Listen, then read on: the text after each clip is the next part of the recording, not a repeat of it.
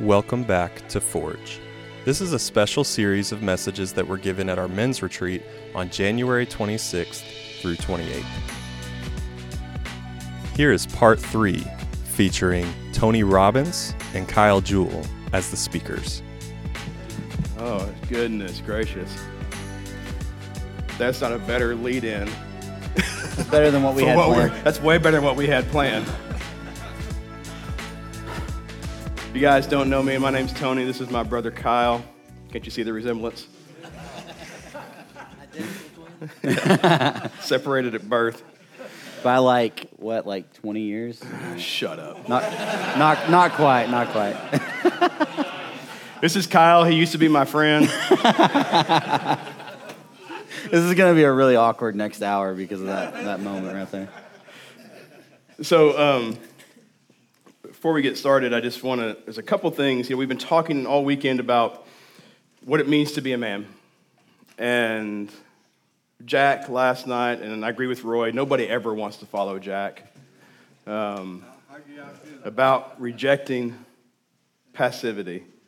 And then Roy talks this morning about accepting responsibility, and it was so good. And we get to talk to you tonight about leading courageously. And I'm pretty excited about it because Kyle and I have spent countless hours together. And if you guys are in our circle group, then you know that our group, we start about 6, and we wrap up somewhere between 11:30 and 2. Yeah, so we got started late, so it's going to be a late night. I hope y'all are ready. Like 1:30 minimum. Y'all buckle up. Actually, Tony said specifically, we do not have 5 hours today, so.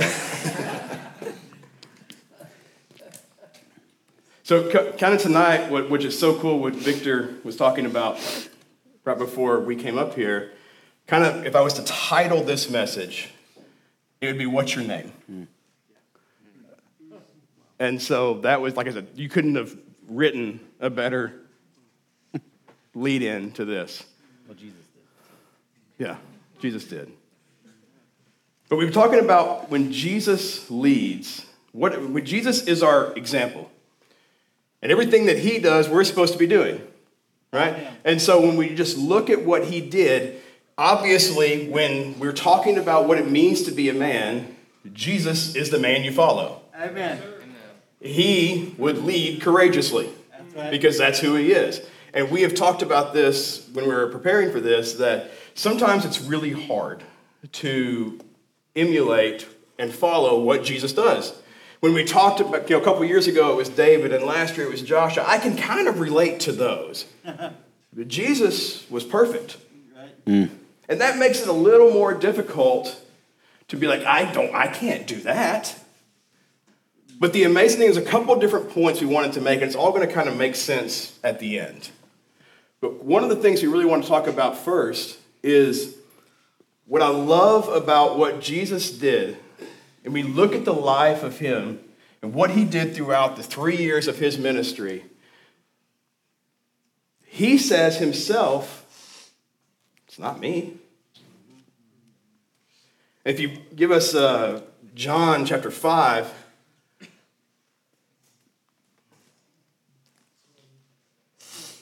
Come on, Luke. It's going, man.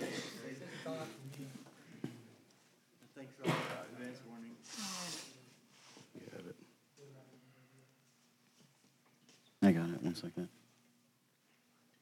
bear with us, technical difficulties.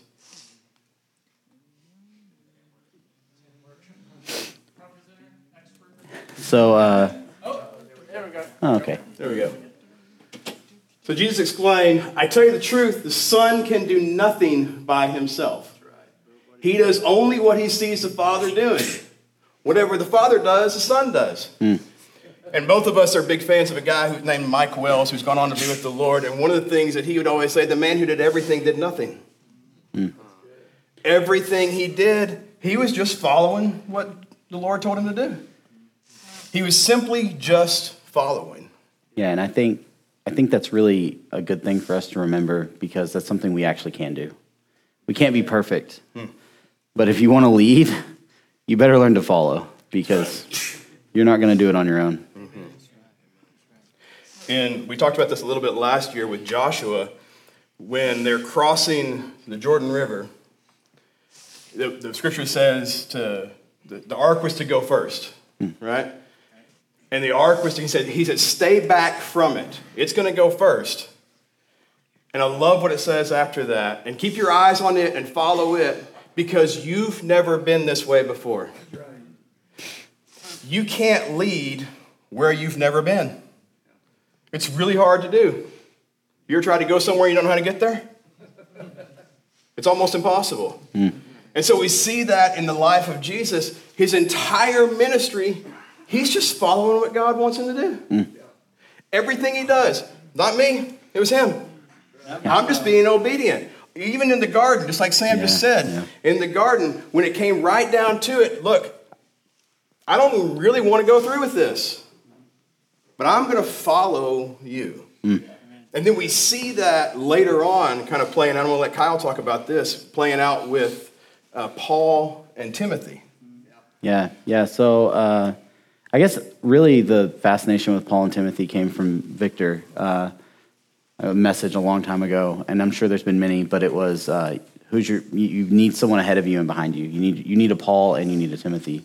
And so it's just like, for me, that kind of was the starting point that like pushed me to find guys that knew more than me. And that's whenever God led me to Tony's group. And it was, it's fun because I get to say, Tony, you're my Paul. And then he gets all the weight of being and the responsibility of being a leader and a teacher. But it's true. And you do need a Paul. And it doesn't matter how well you know Scripture.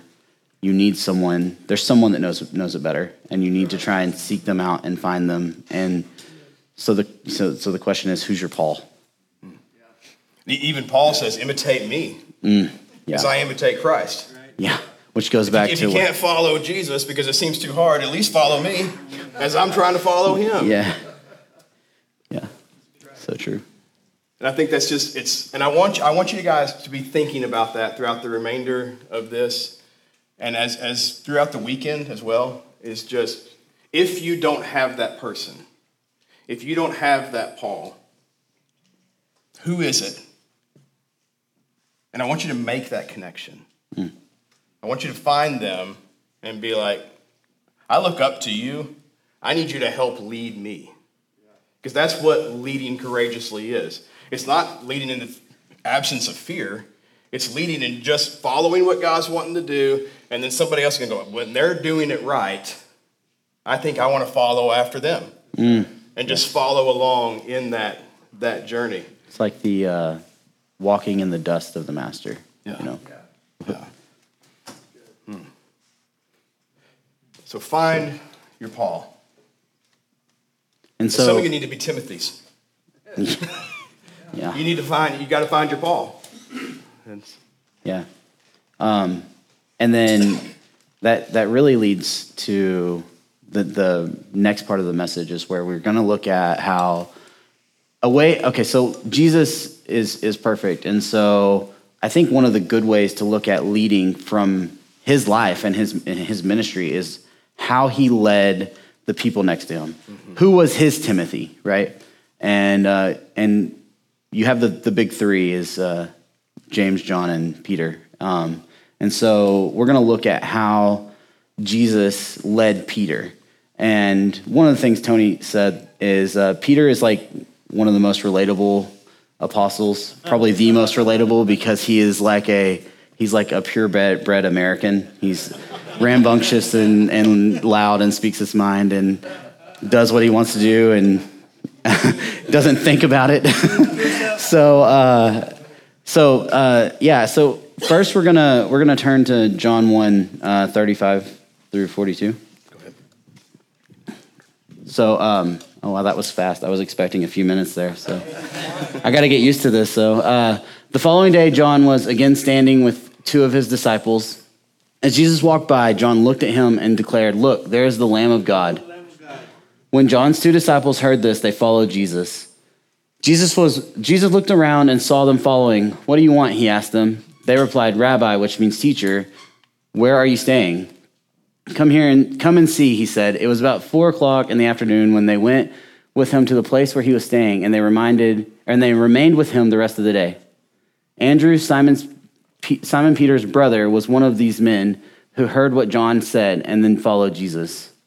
Andrew went to find his brother Simon and told him, "We have found the Messiah," which means Christ. Then Andrew brought Simon to meet Jesus. Looking intently at Simon, Jesus said, "Your name is Simon, son of John, but you will be called Cephas," which means Peter.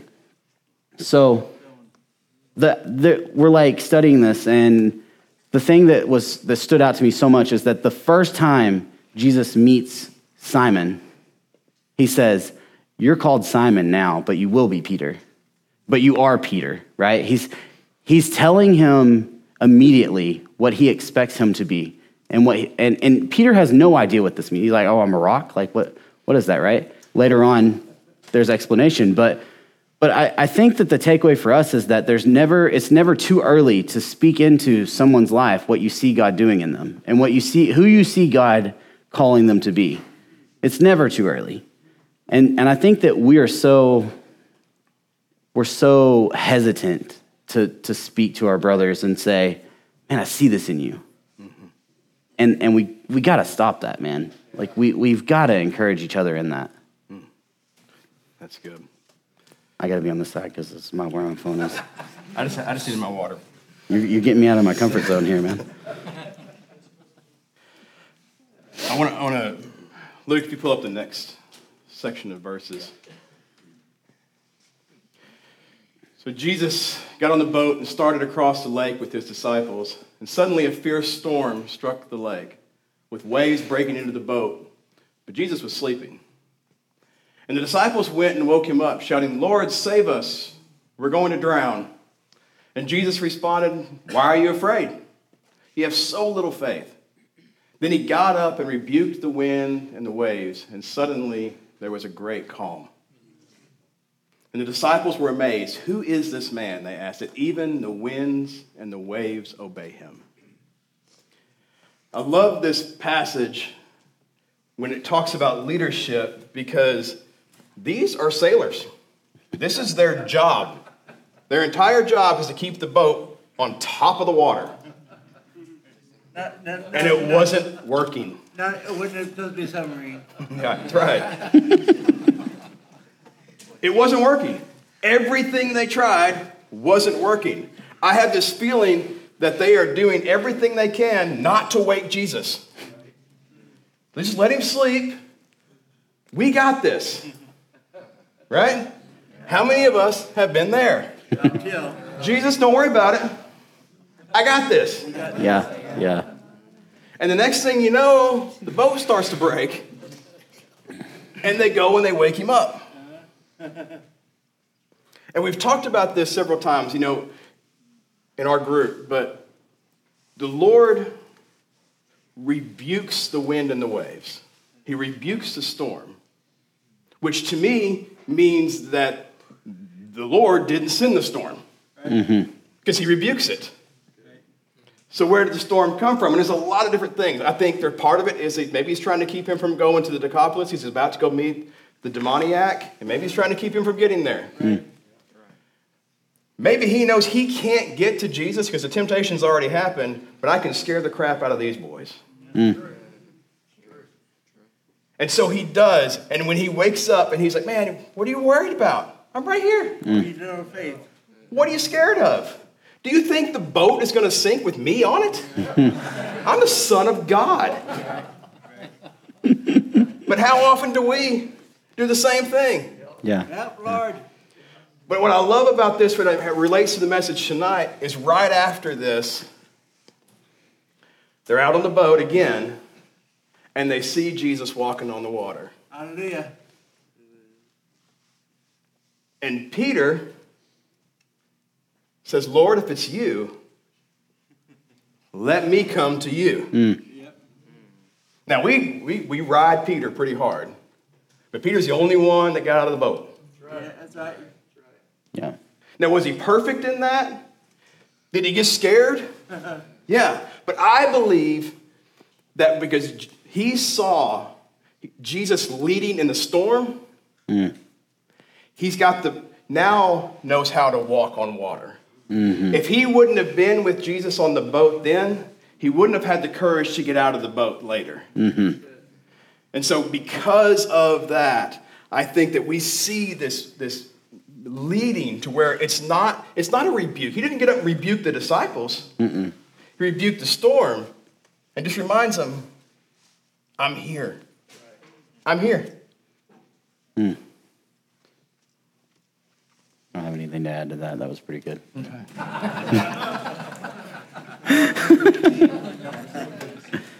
No, I do actually. I think that if you were to ask the disciples, they would say, thank God for the storm. Because that's when they saw Jesus for who he was. Yeah. And he walks on the water and they say, oh, this is the Messiah. I believe. I could be misquoting, but I believe they say, this is the Messiah. And so sometimes we're upset with God because of the storm, and he's just going, if you'll just look, you'll see me for who I am. That's right. Amen. So next we're going to Matthew 16, 15 through 19, which it's really convenient too, because if you're at church on Sunday, Tony already read part of this, so this is just a refresh. But he says, then he asked them, but who do you say I am?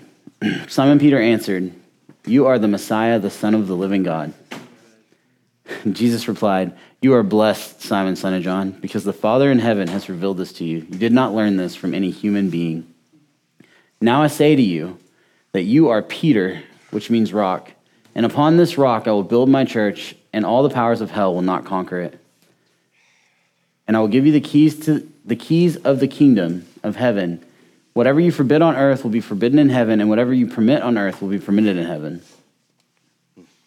And so we see in this passage, Kyle read it earlier, when he meets Simon, he says, you're Simon, but you're going to be Peter. You're going to be the rock. Mm. And then we see later, after all these things, after he's been walking with him a while, Peter has the revelation given to him by God that Jesus truly is the Son of God. And he says, blessed are you. You are Peter. He tells him again. But let's not forget, Simon is a red-blooded American male. And if we keep reading, Kyle brought this out, and I thought it's so brilliant. But keep reading. He sternly warned the disciples not to tell anyone that he was the Messiah. From then on, Jesus began to tell his disciples plainly that it was necessary for him to go to Jerusalem. Now, I don't know the time frame. The scripture doesn't give us exactly if this was 5 seconds later or 30 days. I don't know. But we know that it was necessary for him to go to Jerusalem and that he would suffer many terrible things at the hands of the elders and the leading priests and the teachers of religious law. He would be killed, but on the third day he would be raised from the dead. But Peter took him aside and began to reprimand him for saying such things. Heaven forbid, Lord, this will never happen to you. Now remember, a few verses earlier, you are Peter. You are the rock. I have huge plans for you. When I establish the church, I have plans for you. 5 verses later, he says, nothing. I was kidding. Jesus turned to Peter and said, get away from me, Satan, or get behind me, Satan. You are a dangerous trap to me. You are seeing things merely from a human point of view, not from God's. You are Peter. Yes, I am. I am the rock. And I'm not going to let anything happen to you, Jesus. Get behind me, Satan. Dang it. Yeah, it's like a little while earlier, he's Simon. Then he becomes Peter, and he falls all the way down to Satan. Right? I was thinking, like, as you're reading that, right, Jesus says, I'm going to die. And then he also says, but I'll be raised on the third day. And I just picture Peter, he heard die, and then he just stopped listening. Right? He's like, I forgot you're the Messiah. I forgot that you speak nothing but truth. I heard you're going to die, and everything that I care about myself is based on you being here. I'm only Peter. I'm only the rock you can build your church on if you're alive. You're going to die. Oh, that's not happening. I'm going to lose what I was going to get. Right? And that's not Peter. That's not even Simon. That's Satan, man. Yeah. And when we look here in another situation where Jesus is leading him, the next verse, then Jesus said to his disciples, if any of you wants to be my follower, you must give up your own way, take up your cross, and follow me. If you want to lead Peter, if you want to be Peter, you're going to have to follow. You're going to have to deny yourself and start following. It goes back to the same thing Jesus did the whole time. He followed the Lord. He's telling, now you follow me. If this is where you want to be, follow. Submit, surrender, deny yourself, follow me. But how many of you know following Jesus isn't always easy? Sometimes it's really difficult. And it's really hard, like we said, sometimes to be like, well, I'll just be like Jesus. But I want you to share some of your testimony in areas where I will say that you were leading courageously. And I want you to share that with these men. So, some of you know a lot about me, and some of you know very little. Some of you know nothing, but I was raised by really, really good parents. And I was talking to a guy today, and it's important if you are in that situation to remember that and thank God for your blessing. And then tell them that. My dad's here, so that's why I'm crying. Anyways, but try as he might, I still screwed up because I'm a human. And found myself really, looking back on it, stumbled into addiction with porn. And gosh, God is so good to me.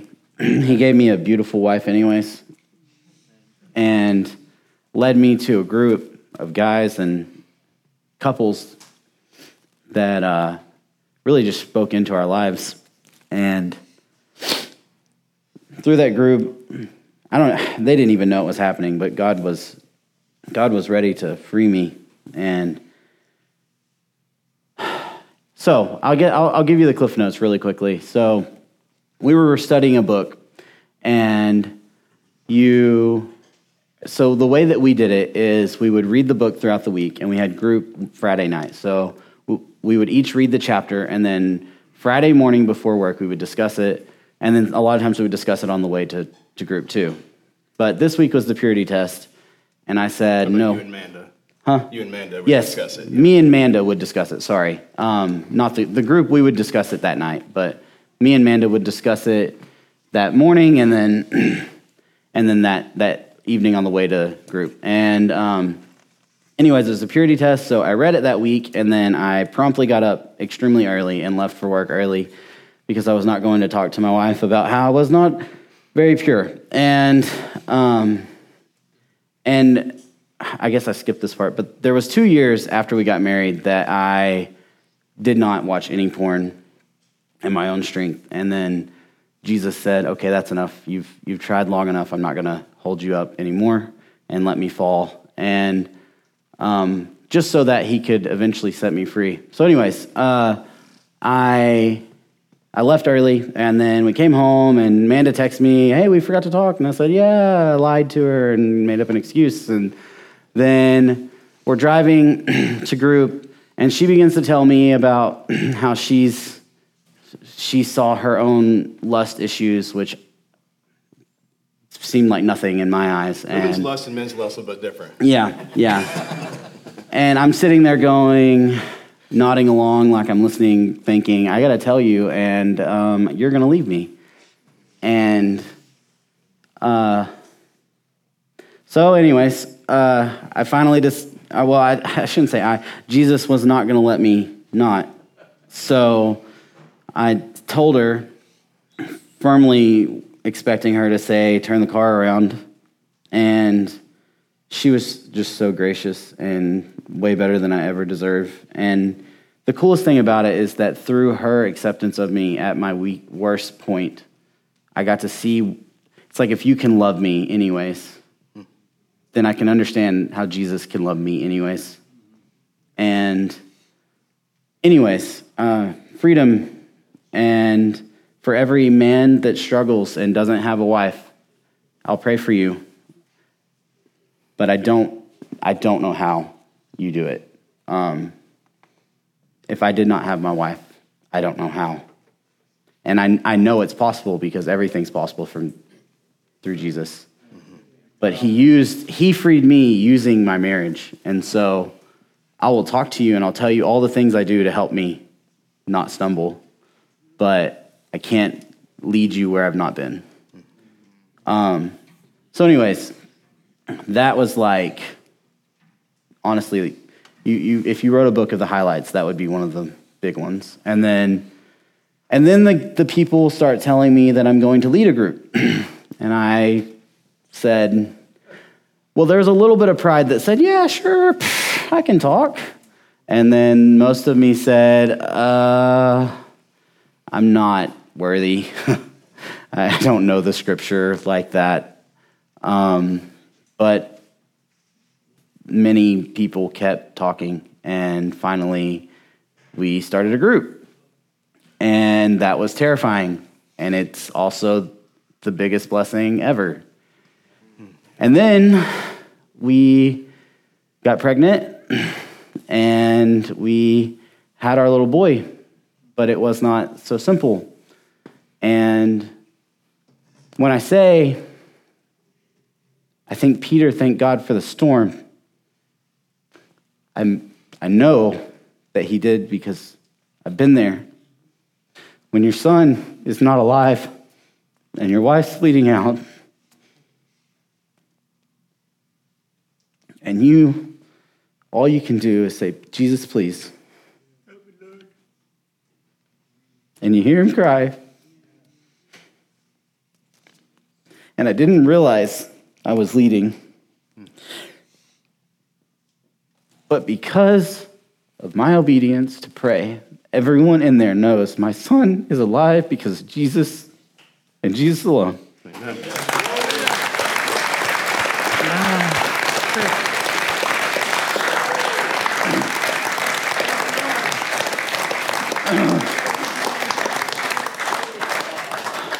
And you would think it ends there.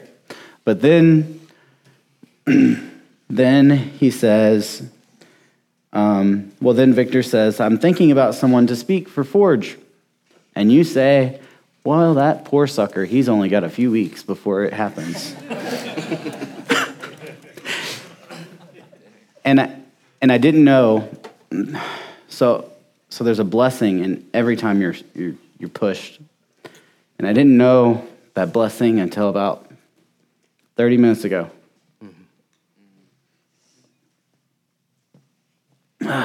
When you,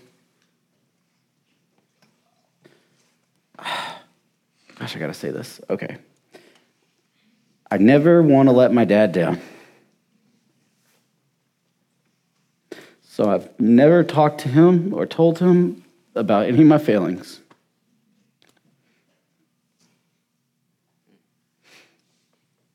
But today, I can let Kyle, that was addicted to porn, die fully.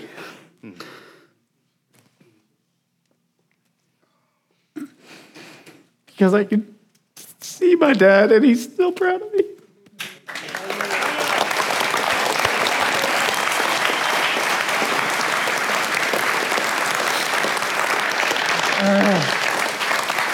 I hate crying.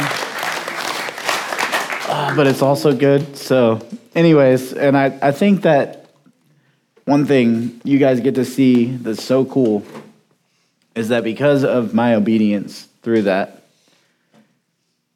God surrounded me with men, and he's gonna let me be a part of one of the coolest things that Forge has brought to our lives, and that is telling another man that he's a man. Yeah, we were talking, and I love your testimony because there was this huge thing, and it reminded me of the disciples on the boat in those situations, because every one of those situations you were terrified.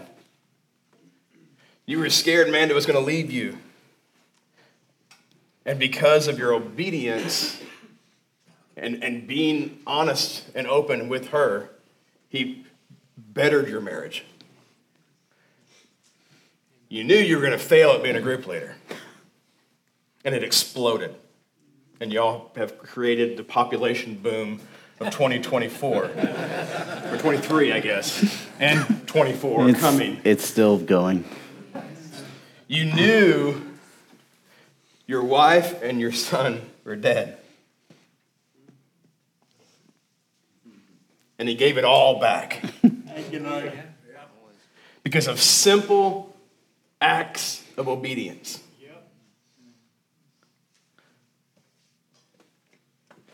But there are times when leadership doesn't look like leadership. Because if you were to say, how does Kyle lead? People go, well, he leads a group. He does this. Don't necessarily talk about the knees on the floor in the hospital. And there are times that, men of God, you are leading and you have no idea you're doing it. Because whether you are even aware of it, there are people behind you who are watching you. Amen. And they're following you, and you don't even know you're leading.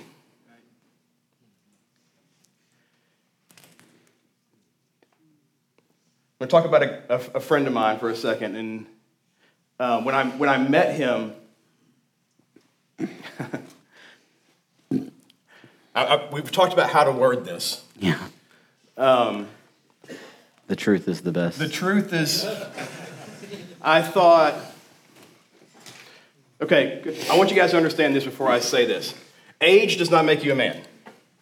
There are a ton of people walking around in their 30s, 40s, 50 years old who are teenage punk kids. Never grew up. Who never grew up, who do not accept responsibility, who drag people into their cesspool, right? When I met this guy, I was like, he's a punk kid. And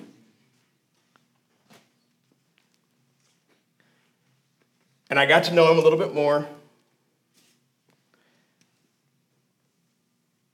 And you could see the things. You're thinking, man, if he would just do this, if he would just do that, because you got everybody's plan figured out. If you would just listen to me, your life would be a whole lot easier.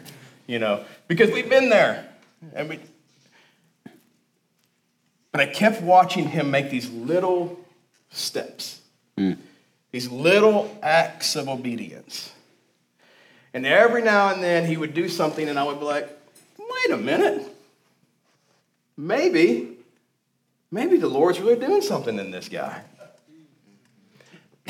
And I can't say a whole lot more, kind of like Victor said, without giving it away. But Trey, I want you to come up here, please.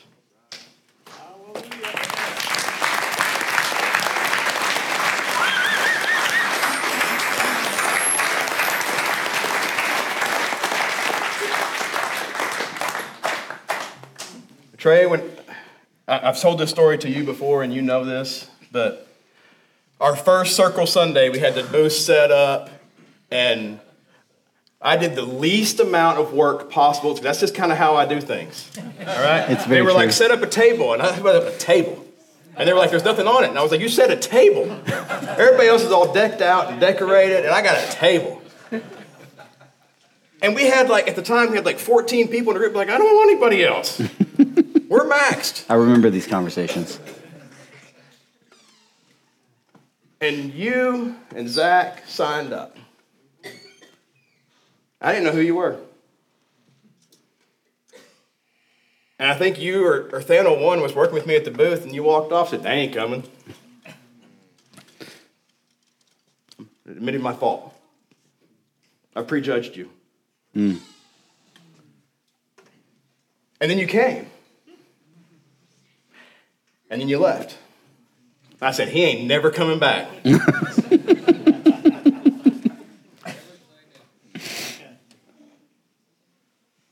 And you came back.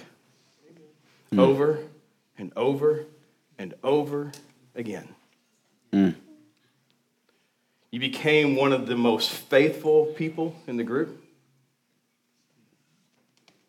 And one of the things that I love about this tonight is I have seen you grow in ways that I don't even know you're aware of.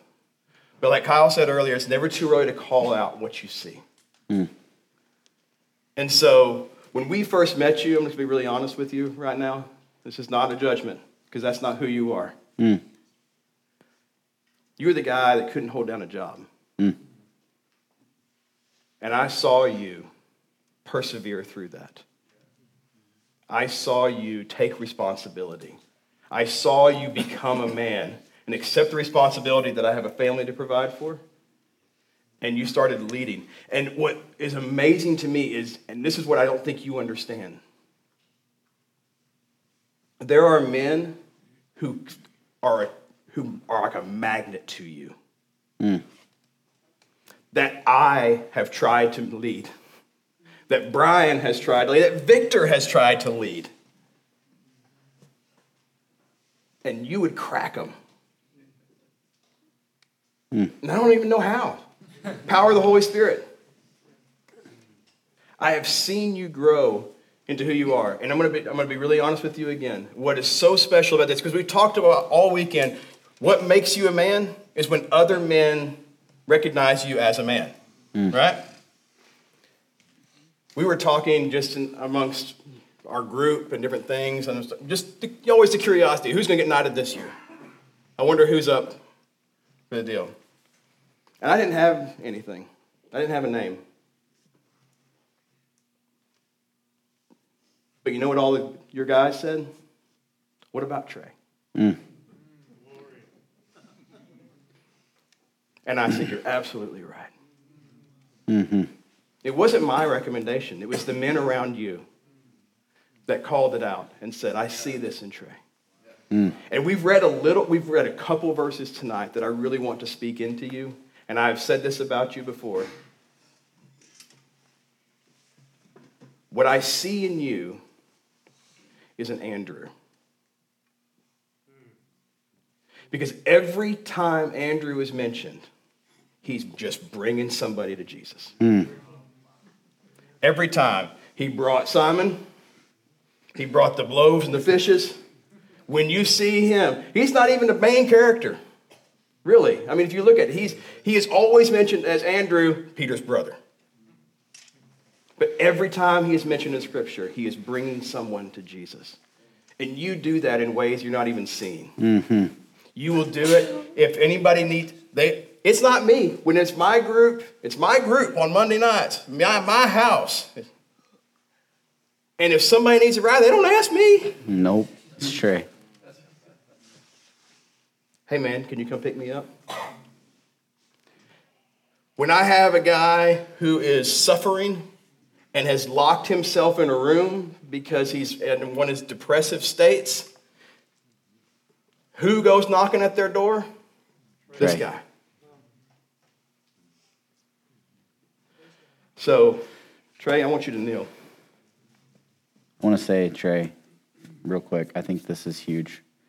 Trey, like Tony said, when we met him, he struggled. I think he even joked about how many times jobs he got fired from. And he did it right, and he worked hard, and he got a new job opportunity. And I'll never forget, he came to group, and I said, man, I was hoping you were going to be able to come with your new job. And he said, well, they had to let me off on Mondays and Wednesdays, or I wasn't going to take it.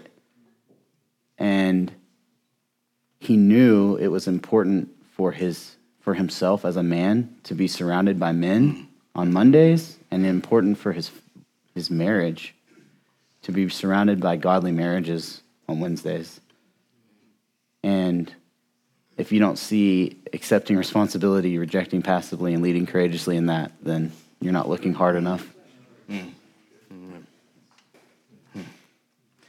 And then the last thing before we pray over you. You came to me, 4 months ago, and said, I think I'm going to start a group. And it was your own idea. It wasn't the conventional. It was his own unique perspective on an issue. And I just thought, who is this guy? The growth I have seen in you in the last 3 to 4 years is just a God thing. Mm-hmm. Trey is part of the reason I'm here.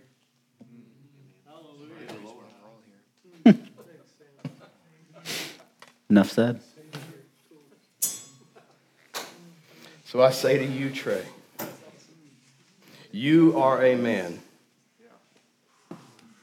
You have been called by him to walk after him and to follow him. And I want you, the old Trey 4 years ago, 5 years ago, he's not here anymore.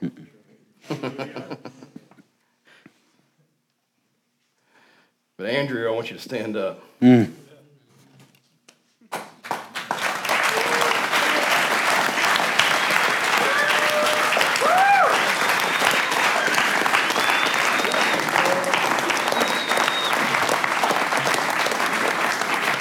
So proud of you, dude.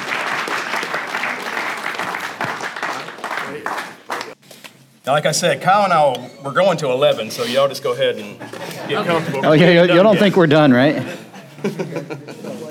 We still got like 4 more hours, right? Yeah. We're just getting started. That was your intermission. I hope you enjoyed it.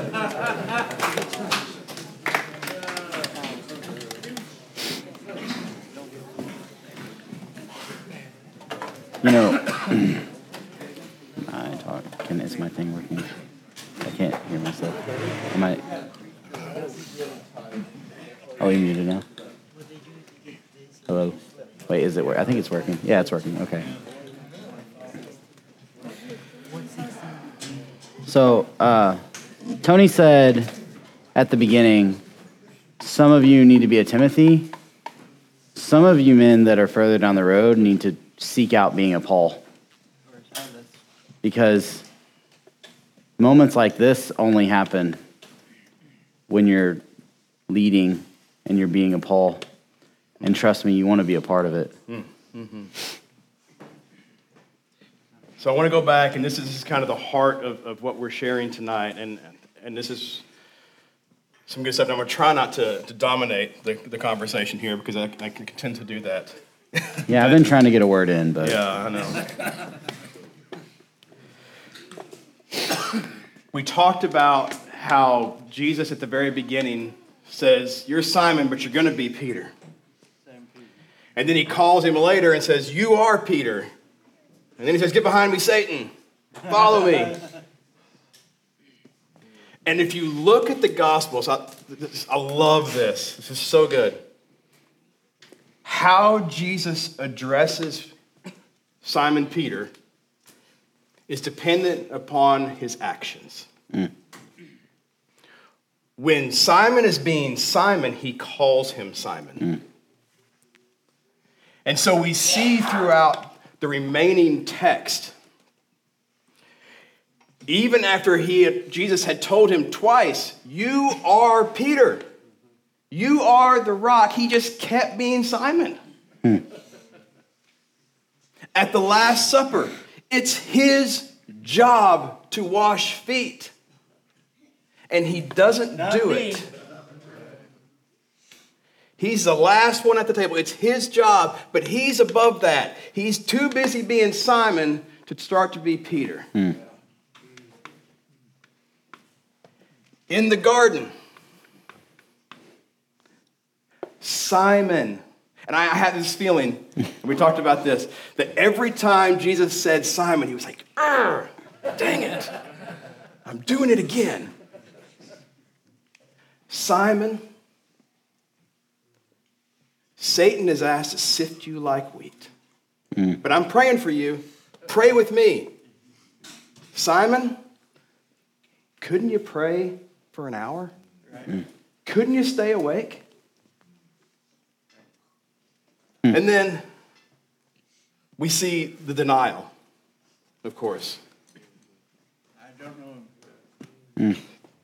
After he just swore, never. I'll never do it. I tell you, you're going to do it. And then we even see when the guards come, who's the one who jumps into action? It's Peter. And this is something, I know this is just a little nugget I'm going to throw in there. This was so good, and I wish I could take credit for it, but I can't. Peter chops off the guard's ear, and Jesus heals him, right? Kind of weird, kind of a strange passage. Why does Jesus do that? And I heard a guy say the other day, this was so good. It was a capital offense to attack a Roman guard. They would have executed Peter. But Jesus took away every ounce of evidence against him. By healing him, what argument can you possibly make at that point? He chopped my ear off.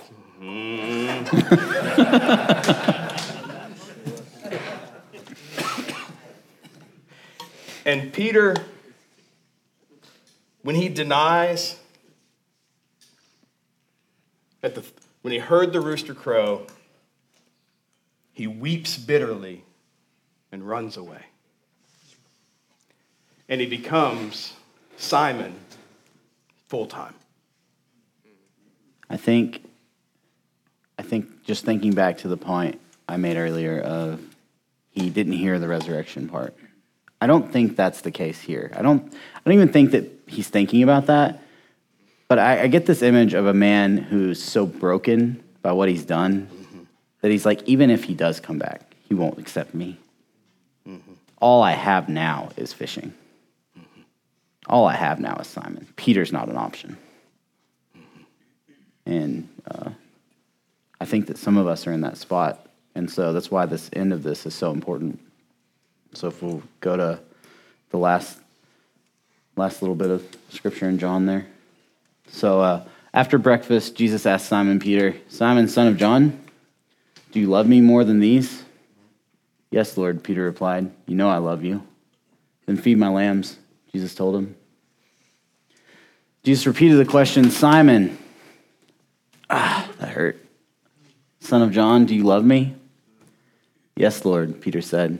You know I love you. Then take care of my sheep. A third time he asked him, Simon, son of John, do you love me?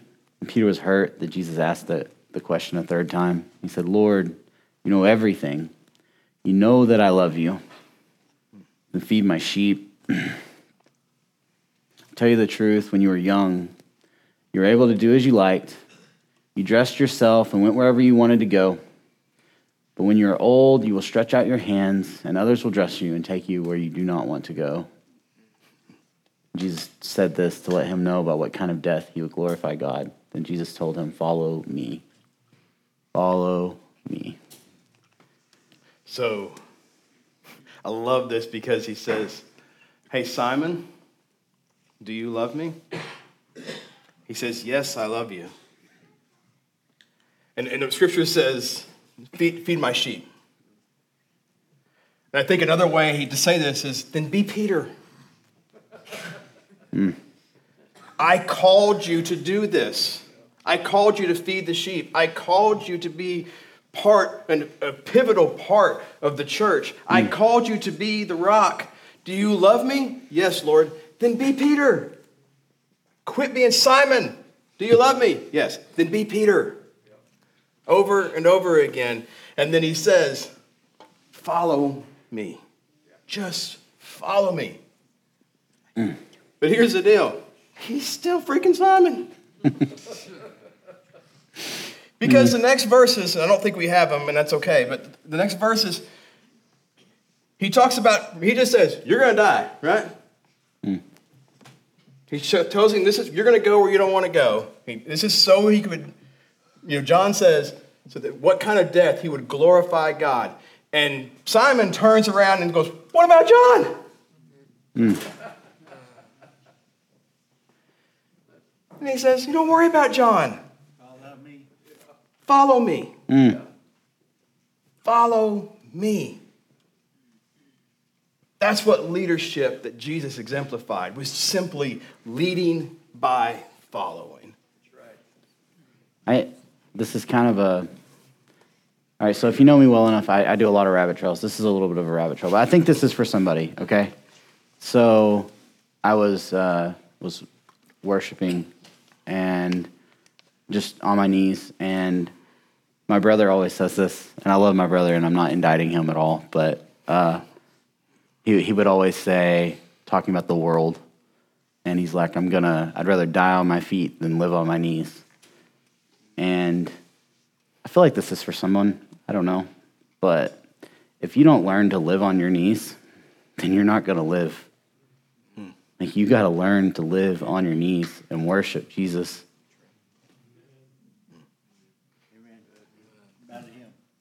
So there's the rabbit trail, and now we can go back to the message. One of the things I really want to carry out, because when we hit this, it was just like this boom thing. Because, like I said earlier, all throughout the Gospels, you see him kind of going back and forth, how Jesus relates to him. But anytime, for the most part, when you read the Gospels, from the ones who were there, Matthew, Mark, John, when we read those Gospels, the ones who walked with Peter, the ones who were there every day, when they refer to him, even when Jesus calls him Simon, it will say, then he looked to Peter. Because they saw the Peter of Pentecost. They saw the Peter that was restored. They saw the Peter who launched the church. They saw him at Pentecost when 5,000 people got saved. They know that Peter. They know that on the shoreline when he was saying, Simon, do you love me? Simon died that day. And Peter was born and never looked back. And even when he writes his letters, I am Peter, an apostle of Jesus Christ. And the men who knew him, who saw him screw up, who saw him deny, who saw him do all the rambunctious, stupid things that he did, when they wrote about him, that is the rock.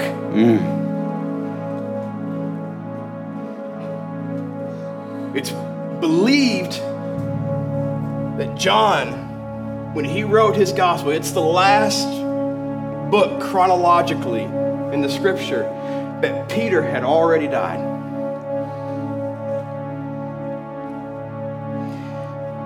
And I guarantee you that he heard the story. Because when they got him and they were going to kill him and his wife, they were going to crucify him. But see, Simon was dead. And Peter said, I'm not even worthy to die like he did. So they crucify him upside down. And as he hung on the cross upside down, he cries out to his wife, remember Christ. Remember Christ. Some of you have spent way too long being Simon.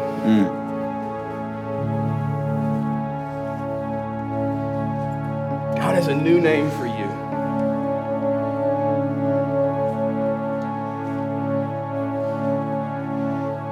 When the men of God look back, when you make that turn and you start moving in the direction of leading courageously, when they look back, they don't remember. They got to tell it to be historically accurate. But that's my friend Peter.